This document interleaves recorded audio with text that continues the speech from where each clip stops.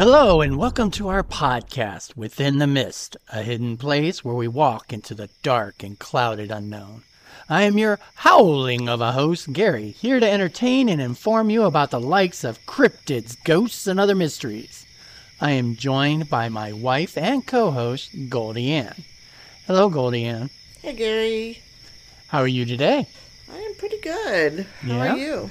Well, it is October, so a lot of things going on for us. Oh, yeah. Best month of the year. Well, it even ends spectacularly because we'll be heading to Salem for our 5-year wedding anniversary next weekend. Nice. Love it. Yeah, what better place to spend Halloween than in Salem itself? Absolutely. So we'll definitely give you guys the highlights of that with our next episode. Also, Halloween marks our 3-year anniversary. Well, actually, it'll be the completion of our 2nd year, and we'll be starting our 3rd year officially for the podcast. That is awesome. I can't believe we've been doing it that long. Well, we did take a break there when we were buying the new house, and it took a while to get started up again. So that's why we're only on the 60s as far as episodes go. But, that's true. You know, it's been running straight for a year now, so I think we're ready to start expanding it. And I have some big plans for year 3. Woo! Can't wait. I hope that our audience is just as excited. I'm sure they are. And in fact, I was getting used to our new home here and our neighborhood. But Goldie Ann, I think one of our neighbors might be a werewolf. Which one? Well, I saw one of them yesterday, and when I said hello, he waved back and said, "Hey, how are you?" Oh, my God. That's not a sign that he's a werewolf? No, not at all. Are you sure? Yeah, he might be from the south. Oh, well, I'm from north, so these things are still new to me. Yeah, we know. Well, what is not new is that today's episode involves a story of ghastly murders. Some of the details written about the incidents contain some gruesome details. Cool. We are storytellers who have gathered information on some of our favorite mysteries to bring to you. We don't attempt to scare our listeners on purpose. Well, maybe just a little. Listener discretion is always advised. Cool. So what are we talking about? Well, I thought we would talk about the life of a farmer during the late 16th century, which was a miserable existence. Every day was a toil, fighting the land and the pests. Additionally, these farmers had to deal with the danger of thieves stealing their livestock or destroying their crops. For the town of Bedburg, Germany, life was even more challenging. The town was threatened by an infernal monster that threatened its livestock. Even the townfolk were in danger as women and children were being attacked and killed in terrifying savagery. What? All evidence pointed to the fact that the stunned and upset townspeople were being hunted by a raging beast, a werewolf with a taste for flesh that lived amongst them. Interesting. This is the story of Peter Stump. Oh, you're still in one of my stories. I told you would know this one. So you might have some own facts that you might want to put into today's story, Goldie Ann. Wow, that's awesome. Well, Peter Stump was known as the Werewolf of Bedburg. His documented crimes and trial plunged a German town already dealing with political and religious uproar into an unthinkable nightmare. Even today's worst slasher horror movies pale in comparison with his heinous murders. The historical documents regarding Peter Stump disagree until about 1590. This was when a pamphlet of about 16 pages, best known as The Most Damnable Life and Death of Stump Peter, was written. The very first werewolf to ever be put on trial. The pamphlet was originally written in Dutch and later translated to English by George Boers, a self-proclaimed witness present at the time. He described the crimes as well as his trial. Augustus Montague, a literary scholar and clergyman, then included it into his work, Werewolves in Law and Legend. This work provides the modern information about the case and the source I chiefly utilized for today's story. However, no copies of the original pamphlet have survived. Of course. Only 2 copies of the original English version, one in the British Museum and the other in the Lambeth Library, is all that remains about the heartbreak and the horror. So join us as we take a walk within the mist and dare to discover the Werewolf of Bedburg. Chapter 1. Peter Stump, the Farmer. Peter Stump was born at the village of Epreth near the country town of Bedburg in the electorate of Cologne, Germany. Unfortunately, his exact birth date is unknown, as the local church registers were destroyed during the 30 Years' War, which devastated much of the German countryside later on. The best that can be estimated is that it was between 1545 to 1550. It is believed that the name Stump or Stumpf may have been given to him as a reference to the fact that his left hand had been cut off, leaving only a stump. This is similar to the trend of the times of someone who bakes being given the last name Baker.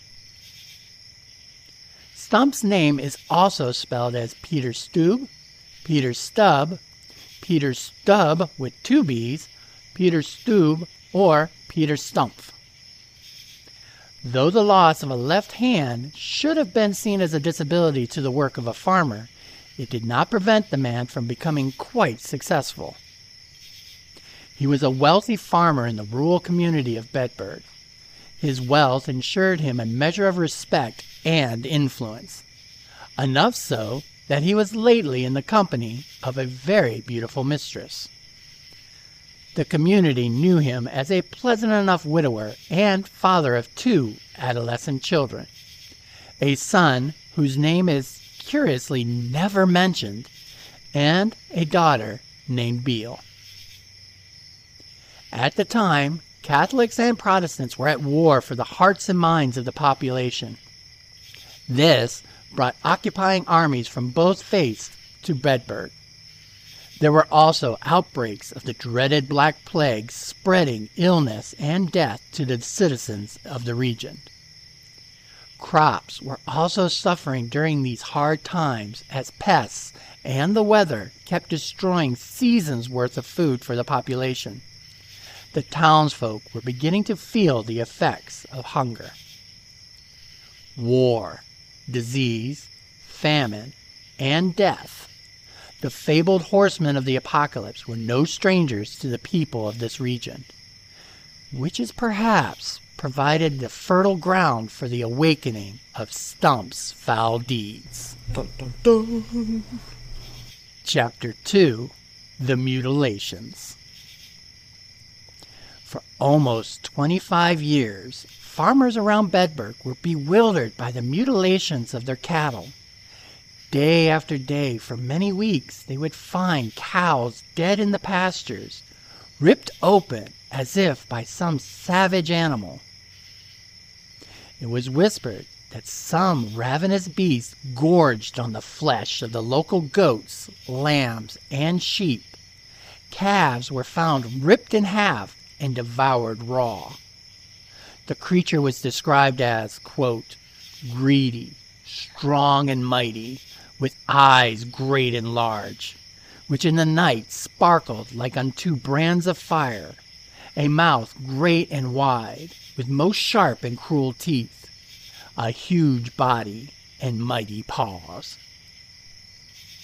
These deaths of the livestock strained the food shortages on the town even more. But starvation was not the only cause of their greatest fear. Children soon started to begin to vanish from their farms, only yards away from their homes. Children were playing in groups when 1 or 2 would eventually get picked off. Young women went missing from the very paths that they walked on every day. Some were found dead later on, while others were never found at all. And these were no ordinary murders. The young women among the victims were sexually assaulted before being torn apart. Pregnant women had their fetuses ripped from their wombs and eaten. Small children were strangled, clubbed, and with their throats ripped open by clawed hands. Some were disemboweled and eaten. Yeah, this is the whole viewer discretion advised. I'm feeling it. Definitely not something that you want to be eating breakfast with. No. So just imagine coming across one of these victims. No. The panicked community first suspected that a pack of wild wolves were the cause, and the villagers armed themselves against the animals. People were traveling from town to town only in large, heavily armed bands of groups. Travelers would sometimes stumble on the victims' remains in their fields, raising the level of terror ever higher. When a child would go missing, the parents would immediately assume all was lost and that the wolf had taken another victim. So that's kind of rough when you're a parent and your child doesn't come home for dinner or something, and you just first thought, well, he's gone. That sucks. Yeah, I've got another one. It's okay. I'm kidding. Well, for these people, the problem was that there was never a sighting of the actual pack of wolves. So this led to many whisperings and gossip that what the town was actually facing was a werewolf, able to kill and disappear. One of the reported legends from these attacks described a man standing at the edge of the forest. He watches as he is consumed with a ferocious rage inside of him. He sees the woman, the one he has targeted earlier from the village square. He watches as she leaves the packed streets and bids her friends a fond farewell. He can feel that this is his opportunity, and he transforms, shifting from being a man into a beast. This new wolf-like creature bounds across the fields towards the unsuspecting woman, only allowing her a moment to discover his presence, but not enough time to even let out a scream before he has tasted the copper tinge of blood. Her lifeless body is all that remains on the ground, and even that disappears as he scoops it up and carries it back into the forest to finish his meal. With the deed complete, the wolf now takes the form of the man and strolls back into the village and the busy street he had been watching so closely before. He greets the passing neighbors with a cheerful smile and a happy disposition, none of them knowing of Peter Stump's bestial secret. Just seems so unreal. Come on. Isn't everything about a werewolf kind of on the verge of being unreal? True. Very true. Chapter 3, Peter Stump, the Werewolf. Apart from his public persona, Peter Stump's true nature would erupt through some black part of his soul to satisfy a bloodlust when he donned the skin of a wolf. He would utilize his amiable reputation and charming demeanor to lure women out from the village and into the fields alone. Other times, he would just wait for the opportunities to catch them separated from the others. Everyone saw him as being harmless. They didn't know his true nature.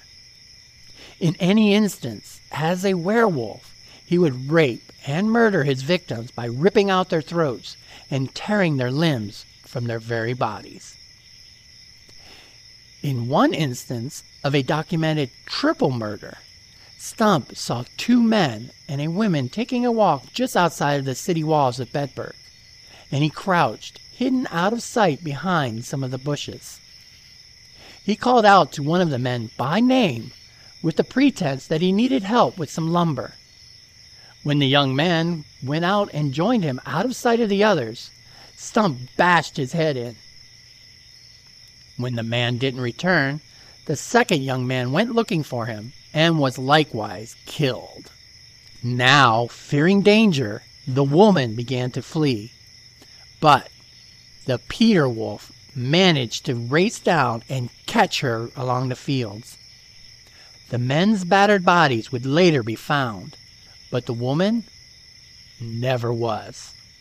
And it was thought that Stump, after raping and killing her, might have eaten her completely. At least one child was lucky enough to have escaped an attack. According to the story, several children were playing in a meadow along with some cows. Stump stormed into the crowd of children and ran after them in the form of his large wolf, grabbing one small girl by the neck. As the other children ran away, the werewolf of Peter Stump tried to rip her throat out. But his fangs were prevented from doing so by her stiff, high collar. This protected her throat and gave her time to cry out. Her screams alerted the cattle, which, fearing the safety of their own calves, stampeded after the werewolf.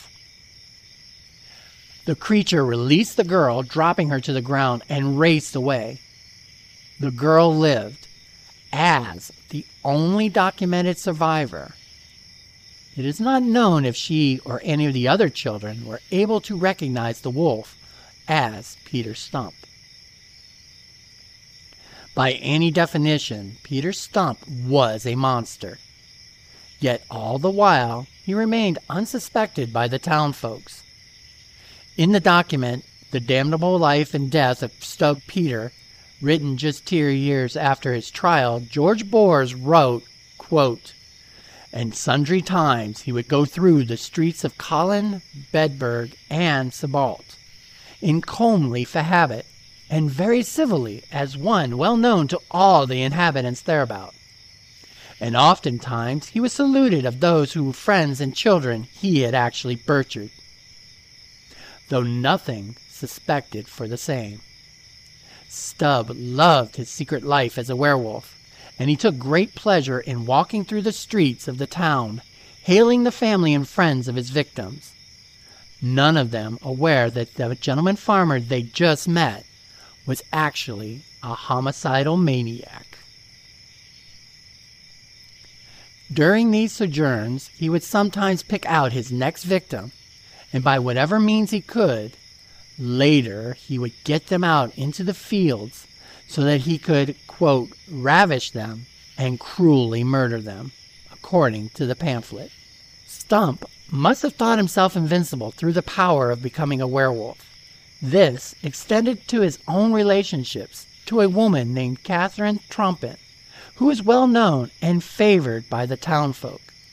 She was described as tall and fair, with beauty that was more heavenly than any mortal creature possessed. She was definitely out of his league. Obviously. Well, Well, explained-wise, after the deeds of Stump were revealed, it was rumored that Catherine had not achieved her beauty naturally. Oh. There would be accusations that she achieved her appearance through the deceit and was in fact a wicked demon in the form of a woman sent by the devil to be a companion to his favorite, Peter. Everyone has a favorite Peter.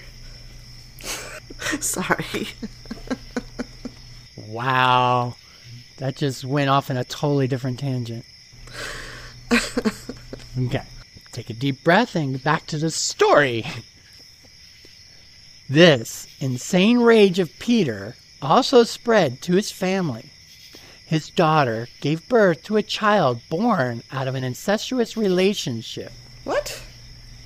Peter seemed to not only lust townspeople, but after his own daughter, and rumored his own sister. Oh my God. Now, he did love his son and was seen as a kind father, but that did not stop his werewolf form. In later years, he led the boy into the fields and killed him with a blow to the head. Later, feasting on the young flesh and brains of his own son. After 25 years, Peter was beginning to kill without regard and just out of simple bloodlust and pleasure. It was this attitude of arrogance that would lead to the end of his reign of terror. 25 years. Of death. That is one of the longest. Yeah, I'm not sure what the record is for serial killers and how many years they were active. I'm really embarrassed that I don't know that answer.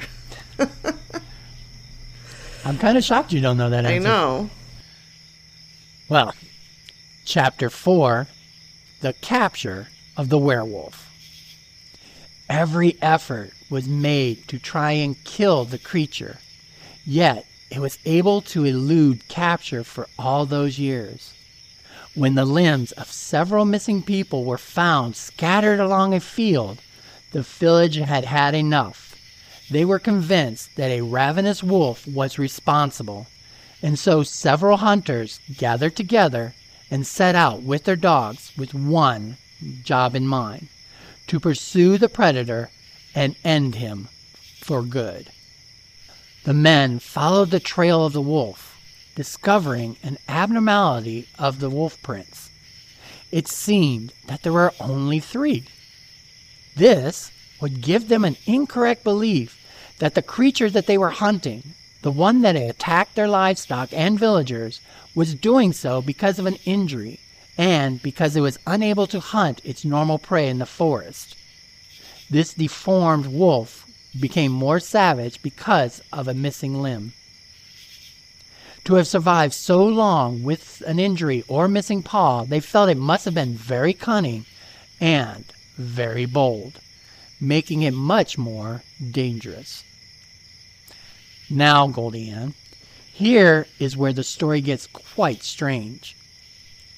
It seems the men hunted and tracked the creature for days out in the forest.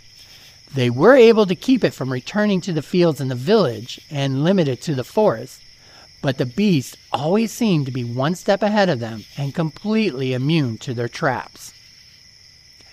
At very last, the exhausted hunting party finally saw the creature they'd been hunting. The great giant wolf raced along the tree line. The dogs were set loose, and they quickly pursued their quarry into the field. The hunters followed as quickly as they could behind them. The dogs chased the animal, barking loudly and full of bloodlust, until they had it circled in a field of high grass, with no chance of escape. The pack held their ground and waited for their masters, who were convinced that they were chasing a wolf.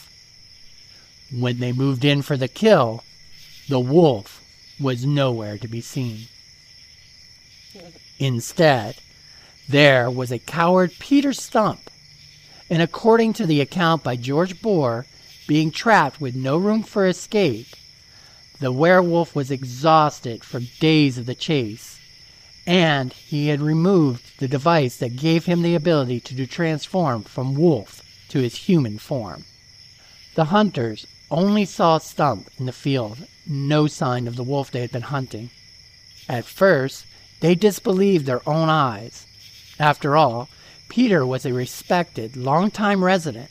How could he be a werewolf? Did he just happen to be traveling through the woods at this inopportune moment? Was he an innocent victim trapped up by their hunting party? Perhaps this wasn't even really Peter Stump at all. The hunters reasoned that this might be a devilish trick of the werewolf to take on the appearance of the man. So they escorted their prisoner to his own home and determined that they would find another real Peter Stump. However, the man was not there, and it was determined that the creature they had been hunting, the one with 3 paws, was indeed Peter Stump, the one with the missing left hand, the one they knew and trusted. Peter was arrested and tried for the murders of 16 villagers, but that was just the start of it. Gets crazy. Chapter 5, The Trial and Execution. Next to the accusations of being a serial killer as well as a cannibal, Stump was accused of being in league with the devil, practicing sorcery. Thought now to be an actual paranormal werewolf, Stump was brought to trial, and it was only under the pain of torture on the rack that his confession to all of the heinous crimes came out. His ankles and wrists had been tied to each corner of the framework, which were then extended with the turning of a crank. The prisoner's body would be stretched and pulled to the point that joints would become dislocated and muscles torn. The pain must have been agonizing, and Peter wasted no time and confessed.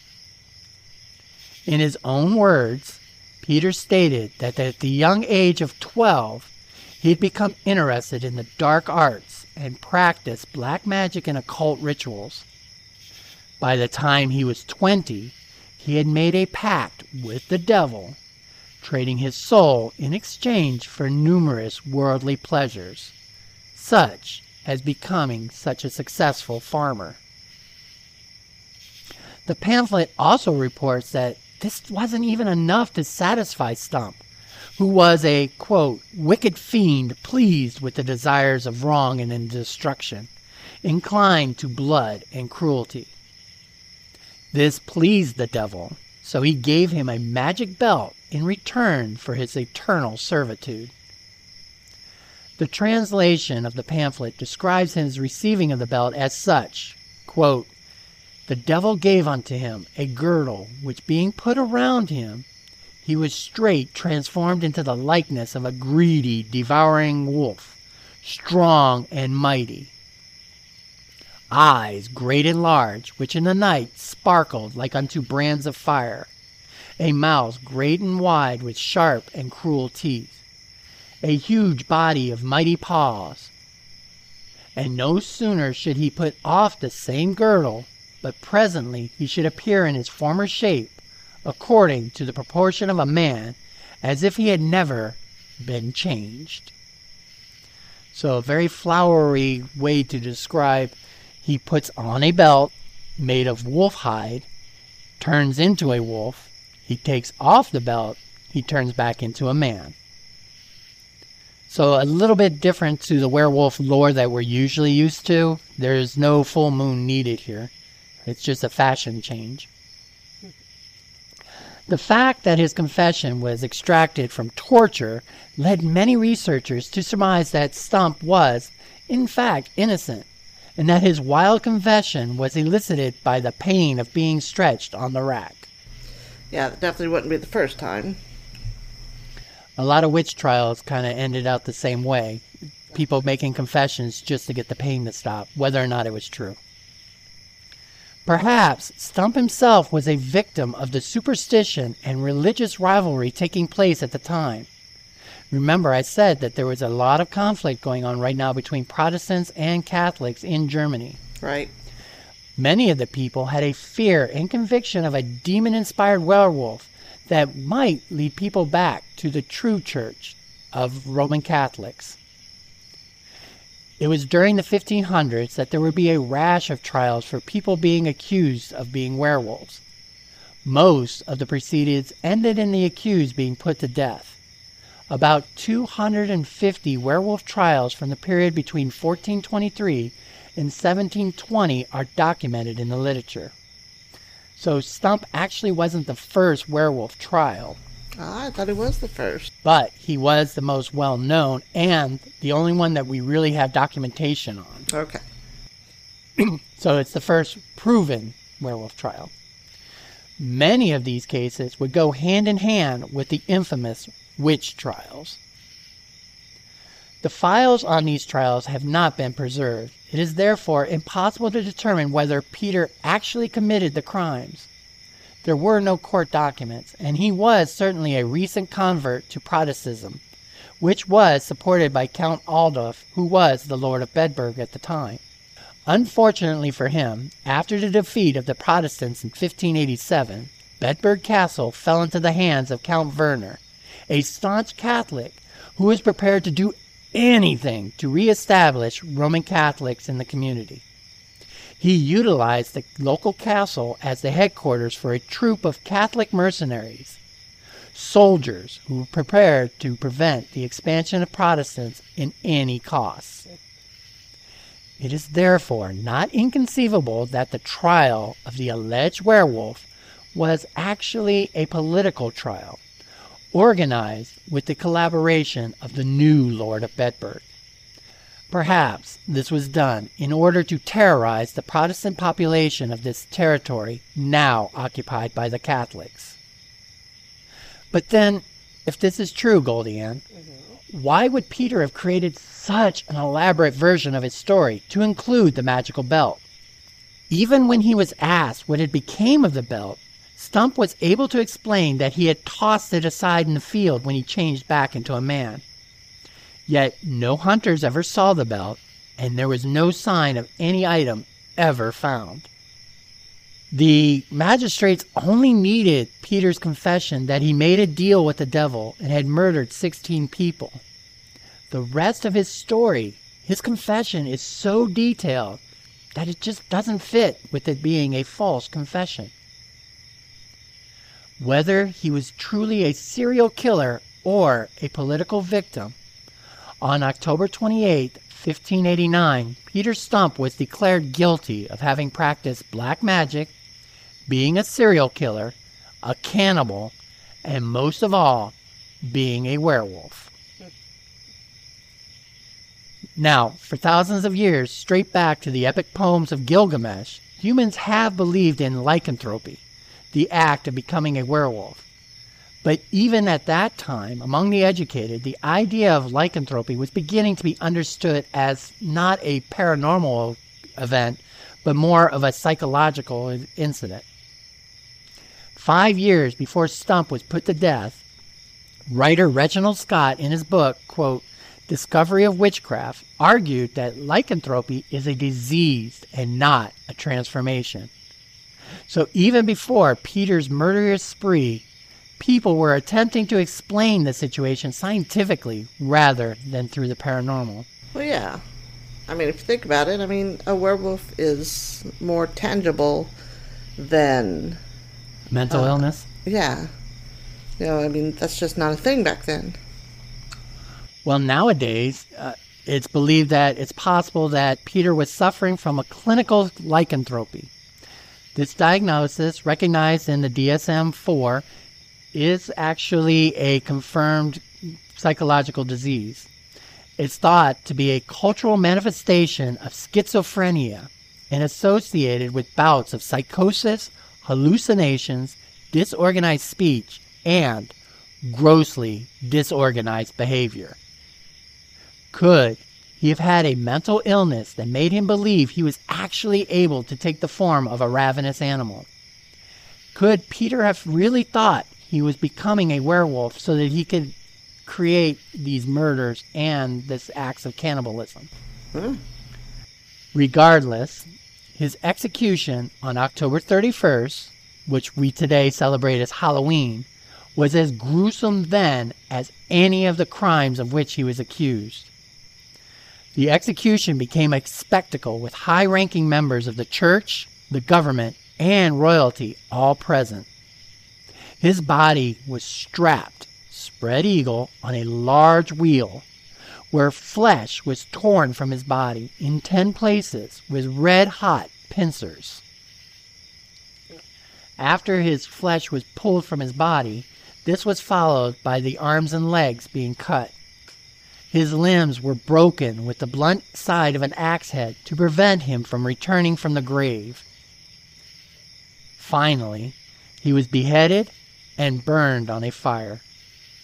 Sadly, his daughter Beale and mistress Catherine Trompin had already been flayed and strangled in their own convictions of abetting his crimes. Their bodies were also put to the stake and burned to ash. So on this execution, there was 3 deaths. It's just insane. It's just mass, what is it? Mass hysteria. It's just insane. It seems that the townfolk definitely got their own versions of bloodlust and wanted their own revenge. Right. By directive of the magistrate, a warning was supposed to be put up to other potential devil worshippers. It was placed for all to see. The wheel on which Stump was tortured was set high upon a pole, and from it hung 16-yard-long strips of wood, representing 16 known victims. And ladies and gentlemen, it's the first, Eye of London. It's the Eye of Germany. Ouch.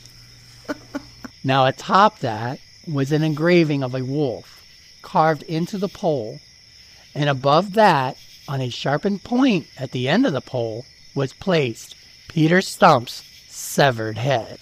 Oh, dang. So this was a really intense Halloween decorations for the time. Yeah, I don't think our yard could ever compare to this.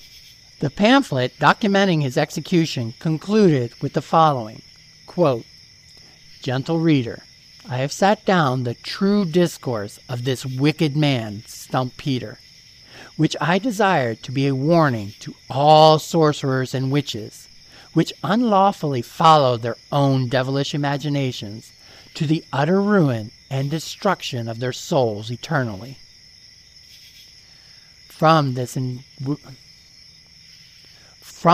wicked interminable practice, I beseech God keep all good men from the cruelty of their wicked hearts. Amen." So this pamphlet not only tells the story, but gives it as a warning to any other people wishing to don their own magic belts. Right. Wow. There may never be any way of knowing for certain whether Peter Stump was a convenient passies for the authorities, which mean wolves or a wolf was really responsible for the deaths of the villagers, or was he a maniacal serial killer suffering a mental illness of the most abominable sort. There is historical evidence to support both scenarios.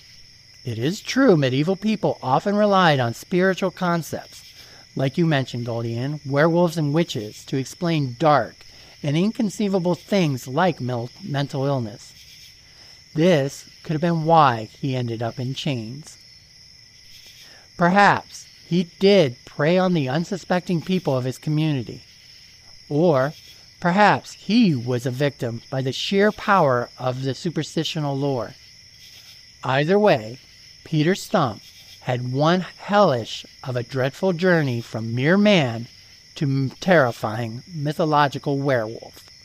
If he was a werewolf, where is the magical belt that enabled this power, and will it ever be utilized again by a future werewolf? Alright, so that's just crazy, because this whole magic belt stuff, this is where I kind of had to stop and think that none of it could be true. Because if it was, you know how we love to take stuff from stories of old and bring them into the new. What werewolf in our new stories have you ever seen a magical belt? It's like that would have kept on, that would have stayed somewhere within the lure of a werewolf. And I don't know if the guy was innocent. I wasn't there. I don't know if he killed people. But it just strikes me funny that there was a wolf out there with 3 legs that the only logical exclamation that humans could do was, "Oh, it must be him because he doesn't have an arm." It's just... It doesn't take much to convince a mob of someone's guilt. That's what I don't know if he's guilty. I don't know if he's innocent, but I think it's all mob mentality. Oh, definitely. And, I can understand why they were upset. He was in the wrong place. Yeah, wrong place, wrong time. Well, we'll just have to see if something similar ever comes up through history again. In the meantime... I hope not. In the meantime, we are on social media and would love to hear your stories and opinions about Peter Stump. Do you think he was a werewolf? A mentally ill serial killer? Or was he a victim to a holy war going on in Germany? You can reach us on our Facebook page, Within the Mist Podcast. We are also on Instagram and Twitter. Plus, we have an email at withinthemistpodcast@gmail.com for any of you who would like to share. We hope you enjoyed our story about the Werewolf of Bedburg, and we'll come again for another episode. Until then, look closely into the fields and woods for the wolves and werewolves that might be there. Remain constantly curious. Goodbye, everybody. See you next time.